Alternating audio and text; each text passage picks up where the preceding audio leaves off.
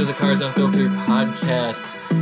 It is, whenever this comes out, it should be Monday, which I'm not sure what that date is. December 24th. Is Christmas? This is our special Christmas. Yeah. Good thing we plan fitness content. Yes, Christmas Eve. Actually, we could special do episode. a quick one.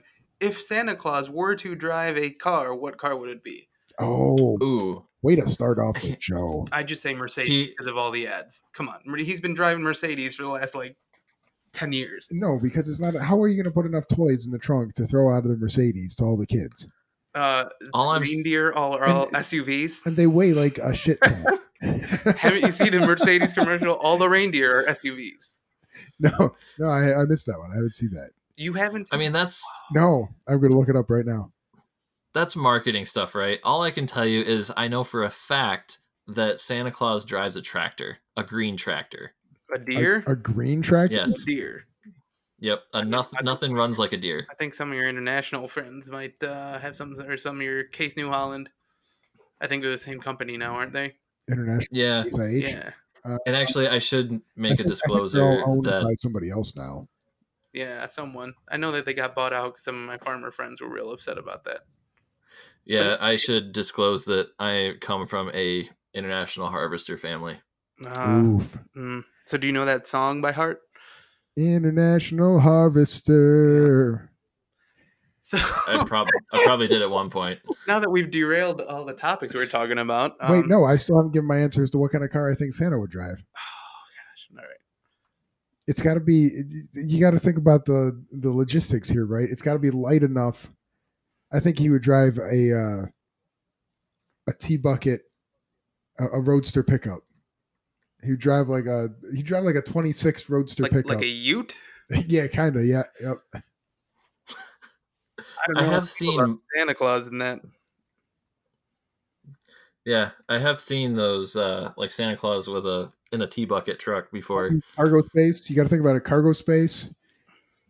T-bucket truck. There's like an extra seat next to him that he doesn't need that he can use for coffee and donuts. I feel like a T-bucket truck is a name for something that is like it's a nickname that. Don't look up T-bucket truck. Look up a 26 Roadster. See, so it's not even. Yeah, it's one of those. A 26. I don't want to alienate anyone, but it's one of those redneck terms. Like, oh, it's a T-bucket truck. What is it? Look up a 26 Roadster pickup. Oh, is this one of those like really obnoxiously long, like Cruella de Vil looking cars? No, they're cool. No, 26 Roadster picks up something else. No, 26 Roadster pickup. Yeah, I could see Santa Claus driving one of these. There you go. See, we got the approval. I could see him, but he also has to know how to do carburation and all that. He's kind of old. I mean, he can upgrade the engine. He's got to have one elf that knows how to tinker with carburetors. With the one kid that's going to bring in Mike carburetor since he was 14 years old, the one elf has to know how to fix it. But so in any case, we can get started with the content. So all three of us are in. Tom's here, Mike's here, and I am here as I'm the one speaking. So yeah, welcome to the Christmas special. Going along the lines of utilitarian vehicles or uses for vehicles, and keeping in mind, Lincoln advertised. That's a really bad segue. Lincoln advertised. Yeah, that was not your best. They're making 80 for now, limited edition, suicide doors. Although they don't call them that anymore. Suicide door Lincoln Continentals. Yeah, what do you think about that? So interestingly, originally it's going to be I'm 8 inches or 9 inches longer than. I thought it was sweet, right? Just from a purely car classic restore thing. But the interesting thing to me was. An ex-NFL punter that now has a podcast, Pat McAfee, shout out Pat McAfee, on his podcast or on his Twitter, sent out a note saying immediately, Lincoln, I'm gonna need one of those. Who needs a happy ending for me to get one of those? What do you think of that?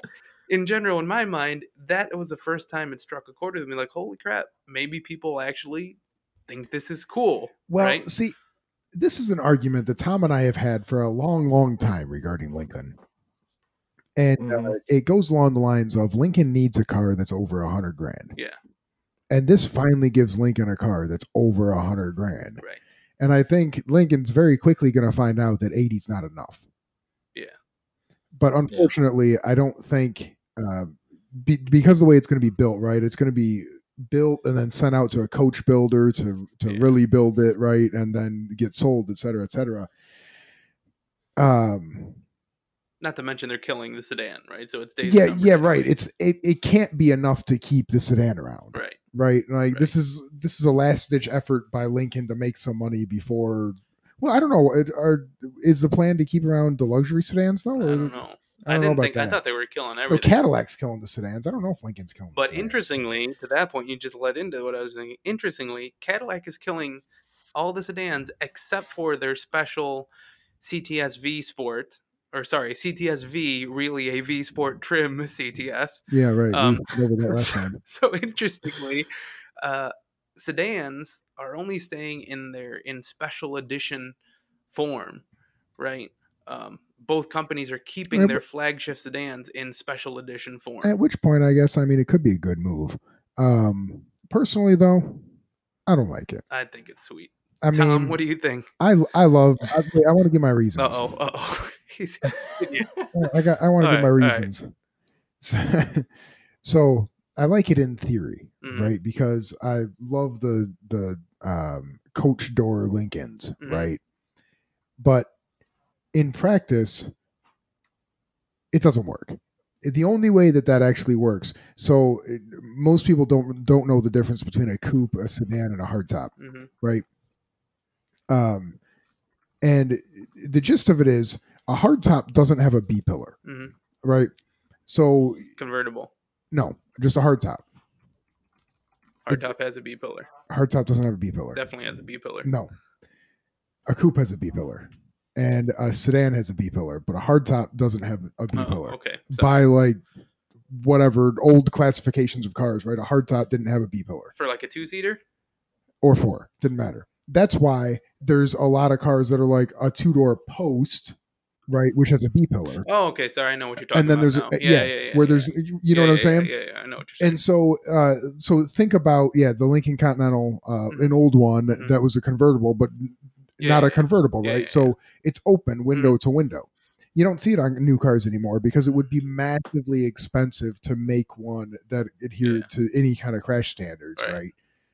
But coach doors only work when you don't have a B pillar sitting up above the belt line of the car. So that was interesting to me because when I first saw it, I saw the B pillar there and I'm like, that looks weird, right? And then they showed one that had a B pillar. I'm like, I didn't think I remembered the old Continentals having. They have one, but it's very slim for one because again, crash structures didn't exist.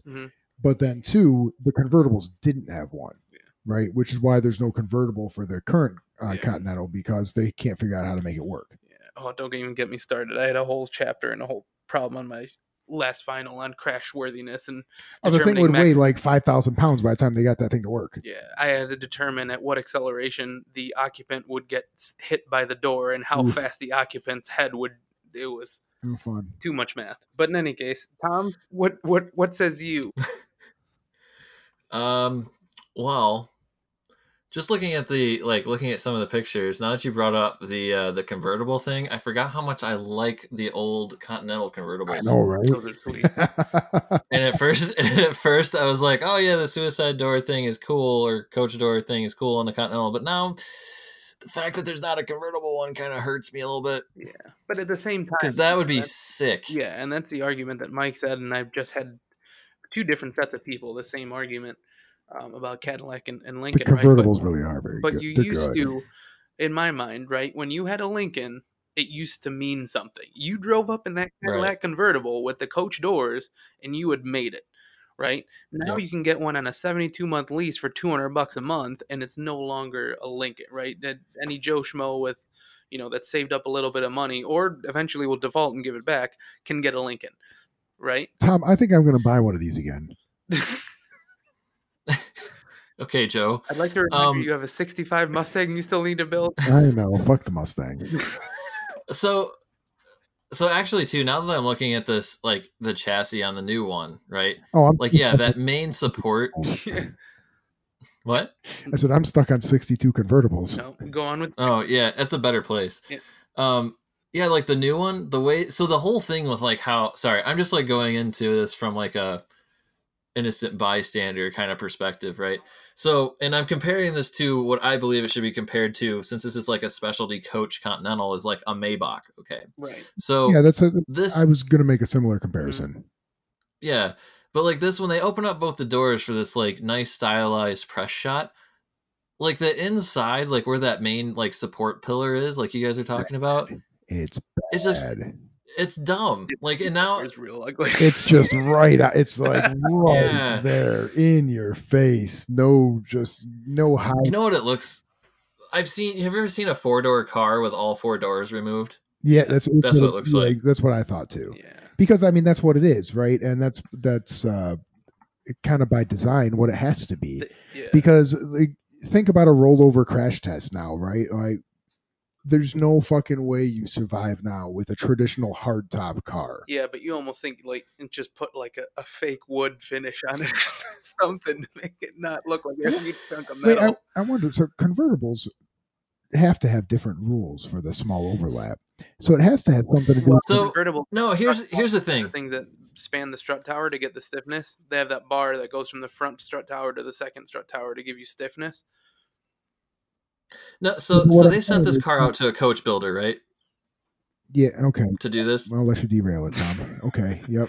Well, so, no, they sent this car out to a coach builder, right? And there's provisions to do limited number run vehicles and have them not be up to all the codes.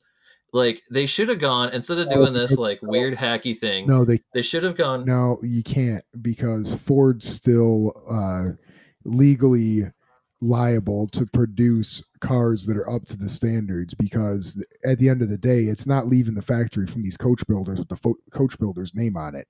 It's Ford's name, and Ford is, or Lincoln's name, and either one is well over the threshold of like 50 cars a year for non-conforming to federal regs. Think about it the same way as the Ford GTs, Tom. Ford doesn't build the Ford GTs, that Canadian company does, right? At least the body and chassis. And so, but Ford's still on the hook for that vehicle, right? So that's why all the Ford GTs that are sold have to be road legal. But well, then they should have gone and like not done it. But no, so where I was gonna, oh man, I just pulled up a 62 Continental from the front, and it's good. But so where I was gonna go with that is there's got to be different rules for convertibles regarding like a rollover crash test situation, because think about it, there's no fucking roof on a convertible, right? Mm-hmm. So I wonder if it had to do with something about the passenger compartment being too long on a Lincoln to make it so where it was like properly supported by the windshield or some shit like that. You know what I'm saying? Yeah. I imagine. I don't know. The Mercedes has like a more robust A-pillar or something. I promise I would never do this, but I can dig. There's a section in my notes about roof crush and roof crush tests.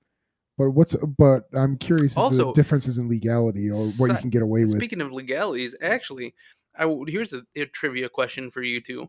Do you guys know what a 5-star rating actually means? I was waiting for a segue there.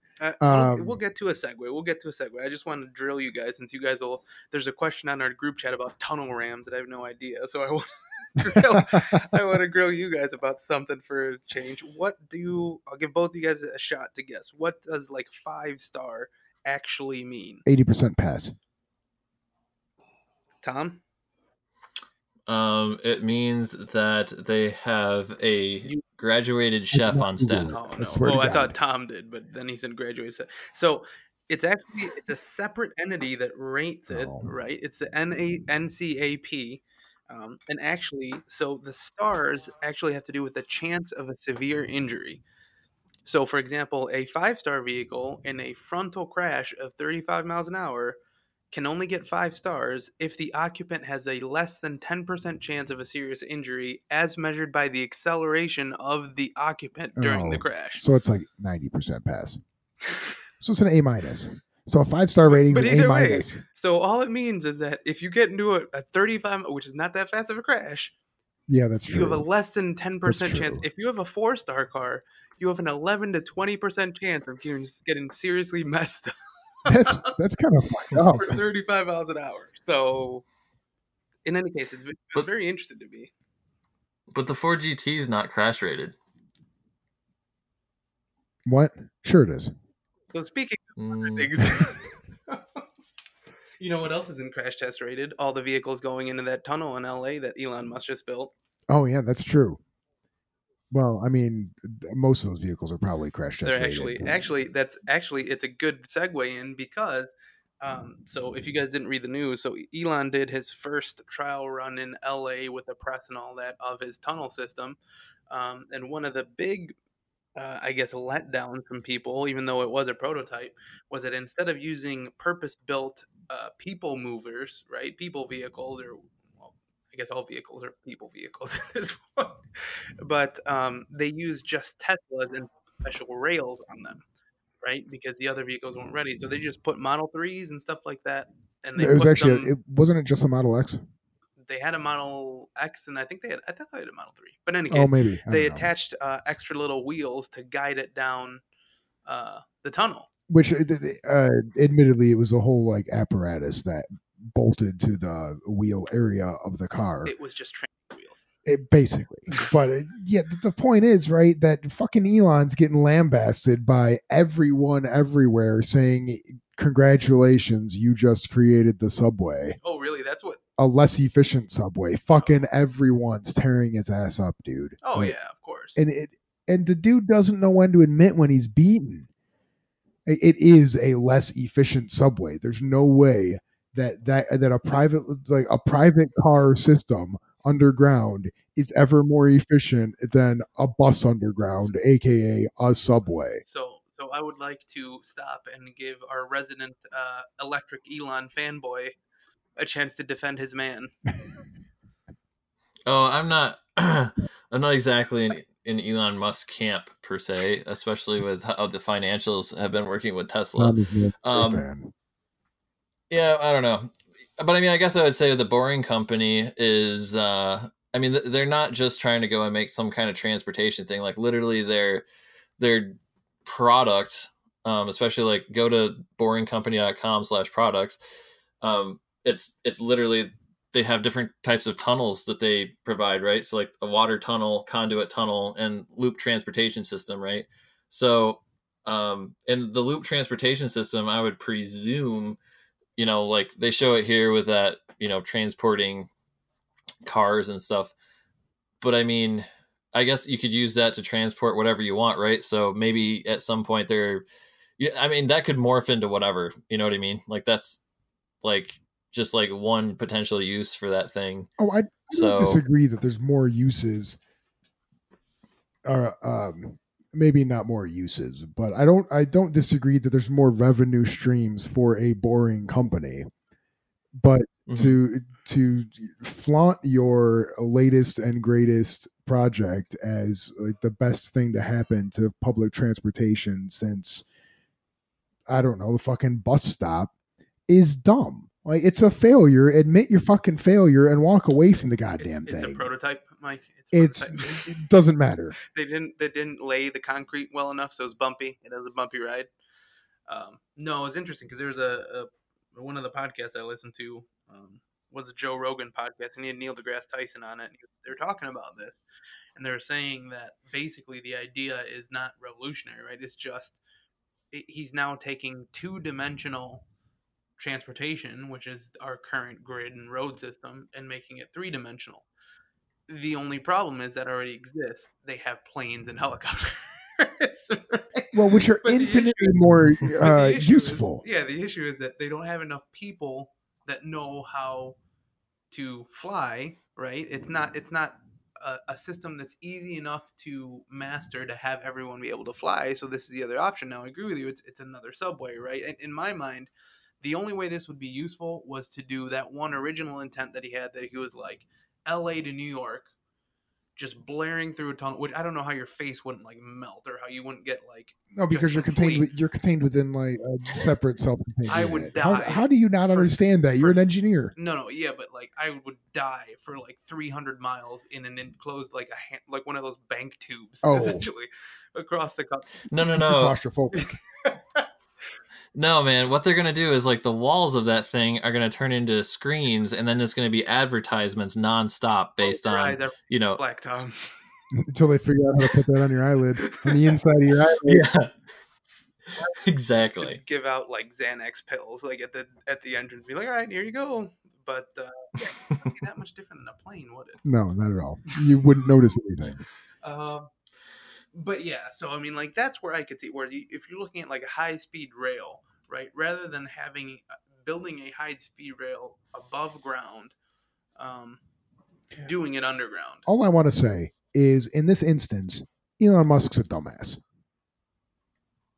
Well, I mean, there's a lot more instances than this if you want to go into that. The benefit of the doubt on some other things because, let's be honest, he's done some other things. But in this particular one, he's a fucking dumbass.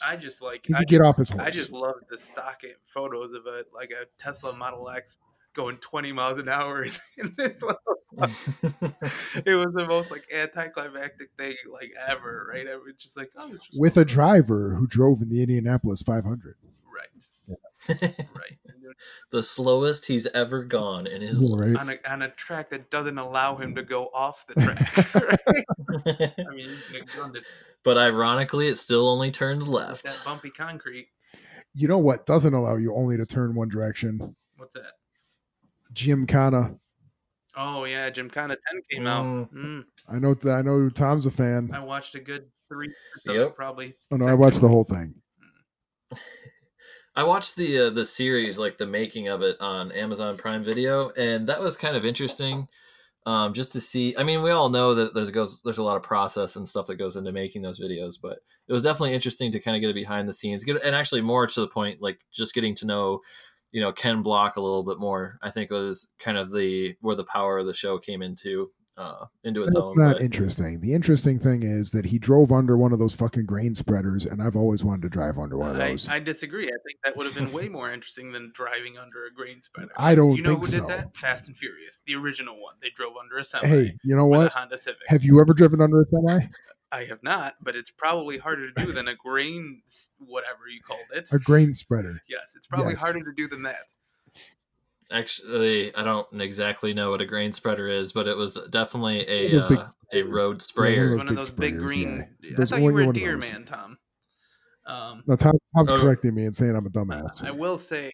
I know. I thought he was saying spreader, and maybe he actually was saying sprayer. I said spreader, but you've corrected me, and you're correct. Yeah, out of all that, the truck was cool to see. I think if you would have just done the truck part in Texas, that would have been enough. I didn't need to see the Hoonicorn doing a 360 on a dude on a Segway in Detroit. Like that didn't. No, but it was fun to see him go by American Coney Island right there. Like, that was a nice shot. I mean, who doesn't want to do that now, especially in the wintertime? Like, come flying down Lafayette, turn the car backwards, slide, and then take back up. Yeah, I think everyone has done that on that corner, probably specifically. If you would have just done it in one fell swoop, would have been more interesting. But he just I guess. What do you mean? I don't know. I just don't. Do you know how hard it is to go from that speed one direction to that speed the other direction?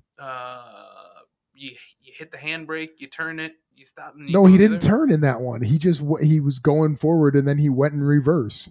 No, he didn't. He turned the car around. Yes, he turned the car around. He did not. He definitely turned the car around. He did not turn the car around. But in any case, I hold my statement that I said the last episode where I've lost interest in Gymkhana since Gymkhana 4. I mean, I don't disagree with you. The truck was kind of fun to see just because in my head I'm like, that looks like it'd be. Is the truck four-wheel drive? They're all all-wheel drive. Yep. Okay, all-wheel drive. Okay, because the truck would have been more fun if it wasn't, because that back end had no weight on it. Oh yeah, for sure. Well, I mean, it doesn't really. None of them have difficulty spinning all 4 tires at any given moment in time. So you could almost even see, in my opinion, you could see that the truck was the least stable out of all those. Like the back end on the truck was going out all the time. But yeah, I mean, I don't know. Were you impressed as a resident Gymkhana fan? How would you rank it in the Gymkhanas of past? I mean, I think that they're running out of stuff to do. So I think too, Ken Block is getting older. So like you have these other people like in the Hot Wheels. If anybody ever watches any of the Hot Wheels videos with the full size cars and stuff, like they're the ones that are kind of progressing. They're not doing like real racing skills or anything, but from an entertainment level, like, you know, they're starting to push it more from like an actual driving kind of perspective. Like the fact that Ken Block got in each one of these different vehicles that handle and have extremely different like power characteristics and was able to do that. You know, that's the real amazing part. And I think nuanced people with do racing are the ones that appreciate but that. Are they that different though? Like they're different. Yes, but are they? I would say if you're driving like a 1990s Cosworth Escort with like 300 horsepower and then you're driving a 1600 horsepower but what you're driving is a complete tube chassis with some sheet metal over it, and it's set up exactly to the driver's specifications. Each one of these is set up exactly to the driver's specifications, probably using similar hardware. And I would venture to say like an almost identical setup. Did you watch the documentary part of it? No. Then you might discover that if you did, you might discover that you're a little bit wrong, and that actually the majority of stuff that they shot with the Huna truck, he actually he smashed a lot of aluminum on that truck in the making of it. And like his complaint was that he's like, I've only had the truck for 2 days, you know, in order to like try and get used to it. And he talks about how much wider and longer it is than the cars. And then too, like, you know, the same thing they talked about with the Mustang as well. Like, it's not like a WRC car. It's like, you know, he's created something like, yes, there's the same in that they have a handbrake, sequential shifting, and all-wheel drive, but the rest of it is quite a bit different. Yeah, well, then it might be worth watching this little documentary. Yeah, the documentary I think is better than actual like Gymkhana 10. Like, but Gymkhana 10's a nice like capstone to the whole series. Wait, I also want to confirm he did not spin or drift around that corner. He turned the car around 180 degrees and went from reverse to forward. Yep. He never put the car in reverse, but he spun around. He came in with so much momentum, hit the handbrake, turned it like basically ass end backwards, and then, you know, once the traction caught up, he went forwards again. Yeah, what's the big deal? Have you ever done that? I have, and it's hard as fuck. Not impressed. We'll talk when he flicks people off going reverse on the highway like Paul Walker did and yelled, "How about them apples?" All right. That's true. Ken Block should have gave Vin Diesel a high five at the end of that turn. That's what he should have done. Right when the momentum changed. High five. Or Vin Diesel hands him a hot dog. That's what it should have been. But in any case. So it is Christmas week, right? This is the Christmas episode. All right. So what are we talking about for Christmas? So what we're talking about is as the season of giving, right? I assume that some of you guys have bought, purchased, procured something, tools in your shed or garage that are indispensable. So if you were to give a tool to someone, right, what is your most indispensable tool in your garage to give to someone this Christmas? For what? Just answer if you had to give what's the context though? Are we talking about like gifting somebody that already has tools, or are we talking gifting somebody who has no tools? There's no limitations. We can take this any way. What does that person work on? Like, are they a woodworker or are they they're a car worker? All right. We're not a woodworking show. Hey, I'm just making sure. This isn't cedar unfiltered, or I couldn't think of a better, oak unfiltered, cherry wood unfiltered. Hardwoods unfiltered. Right. So for not a porn site, I swear, guys. Right. Yeah. For those unfamiliar with the podcast, or who haven't picked up, I am pretty useless when it comes to fixing anything. I've been trying to change the cabin air filter on my truck for like 3 months yet. Wait. Have we talked about the fact that Sal's garage doesn't have a pedestrian door? That's true. That's very interesting topic. But it doesn't have a pedestrian door, right? So you have to open the whole garage door to get in? Which means that if the power goes out weird. And his car's stuck inside, he can't get his car outside because he can't go inside to pull the little safety thing that lets him open the garage door without the electric. Good thing I park on the street all the time. But in that useless garage door, if you were to get So Sal needs a Sawzall. That's what Sal needs for Christmas. so you'd give me a Sawzall. A Sawzall would be a good start. But that's what I'm saying, right? So like the context changes everything about who you're gifting this gift to. Well, then No, okay, let me put it this a different way. What is the one tool in your garage, Mike, that you could not live without?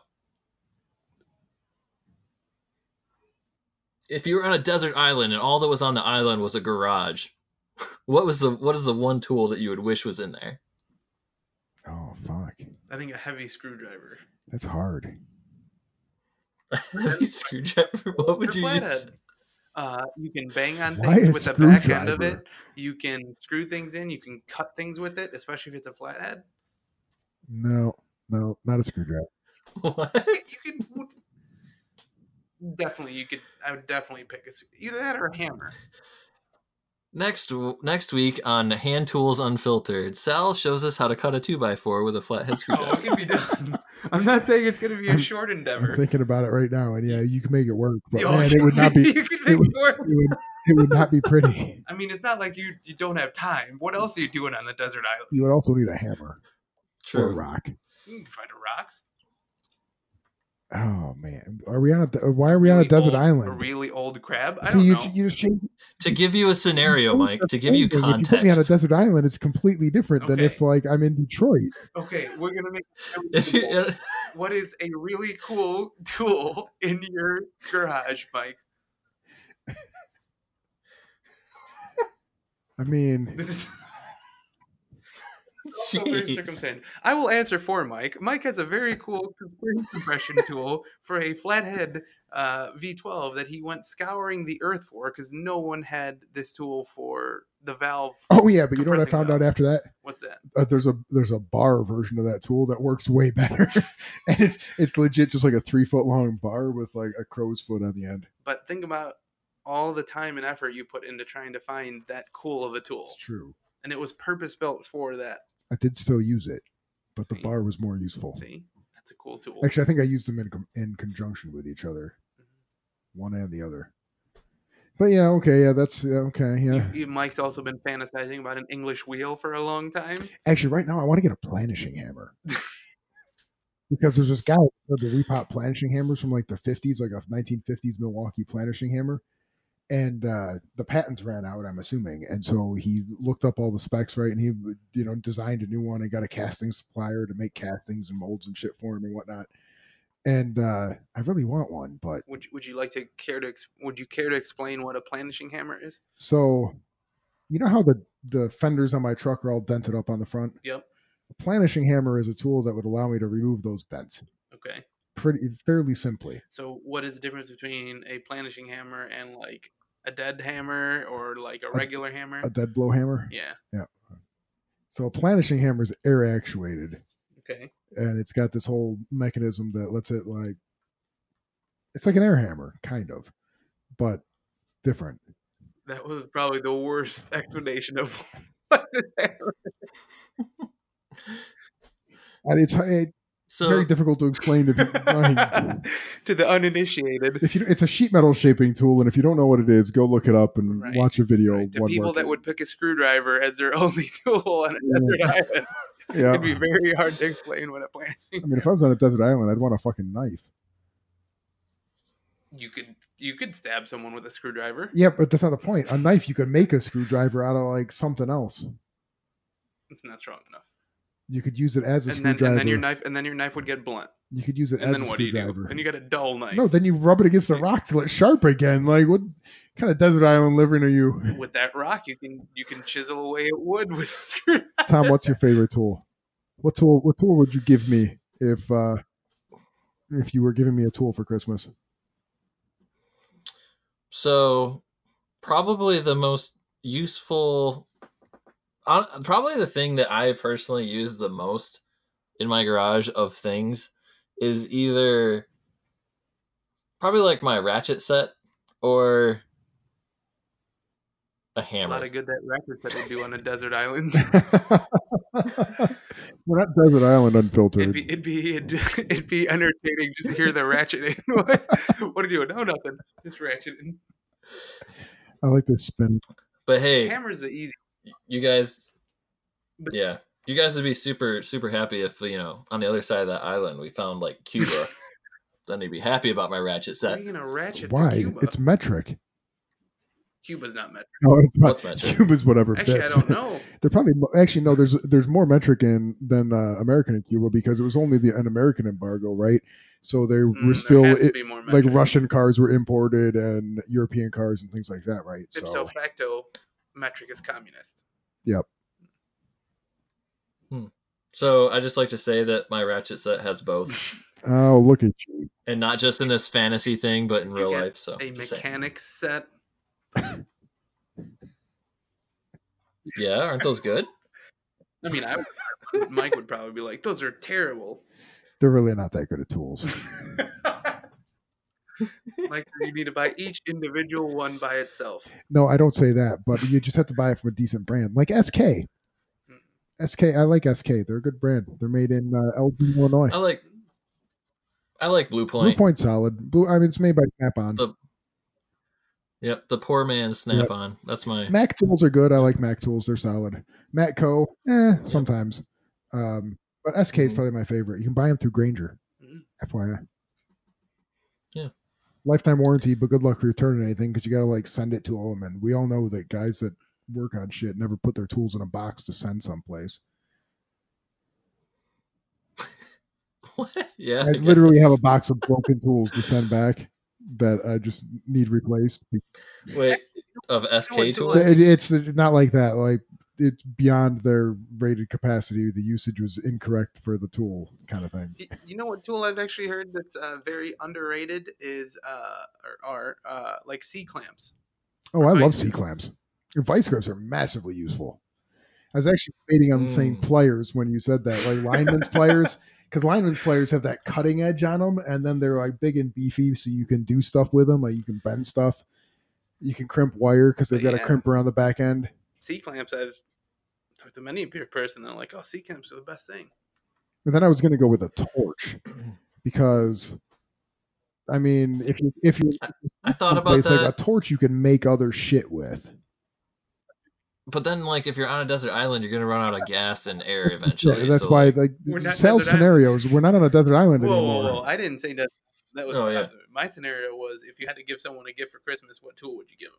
And then you were saying it's circumstantial depending on who the person is. But it's so circumstantial. Yeah, let's assume that everyone has tools and screwdrivers. Ratchet set, not. Let's not assume that because I didn't have a quarter-inch ratchet set, so we can't assume that one. I'd like to change my answer if we're going back to like normal society situations. Okay. I would get them a Ford service gift card. No, that'd be useless for me. I never take my car in. I actually just took my truck in for a lube down the street at City Lube. Did they ask you why? No, but it was like $29. It was pretty good deal. Interesting. And what'd you take the truck in for? To get it lubed. Oh, I needed the oil changed, so I think. Oh, that was for the truck. Oh, gotcha. Oh, my bad. I was confused. Also, the 35 still has a miss, just in case anyone's wondering. Can you explain to those of us that do you just mean like it's not? It's misfiring. Yeah. So I think I've got some. I think my points are fouled, so I need to get in there and do that and see if that's a problem. But I have to remove the fan for that, and I'm back to all that bullshit that I was having trouble with in the first place. So. And would you happen to need a ratchet set? I will probably not. I'll probably actually use regular wrenches because they're going to fit where I need them to fit. But I may use a ratchet in the event that it becomes apparent that one's useful. So there's always a possibility, Tom. You could use that screwdriver. Meanwhile, as a parting gift to our listeners, I want to explain what a tunnel ram is because Sal brought it up earlier. Yep.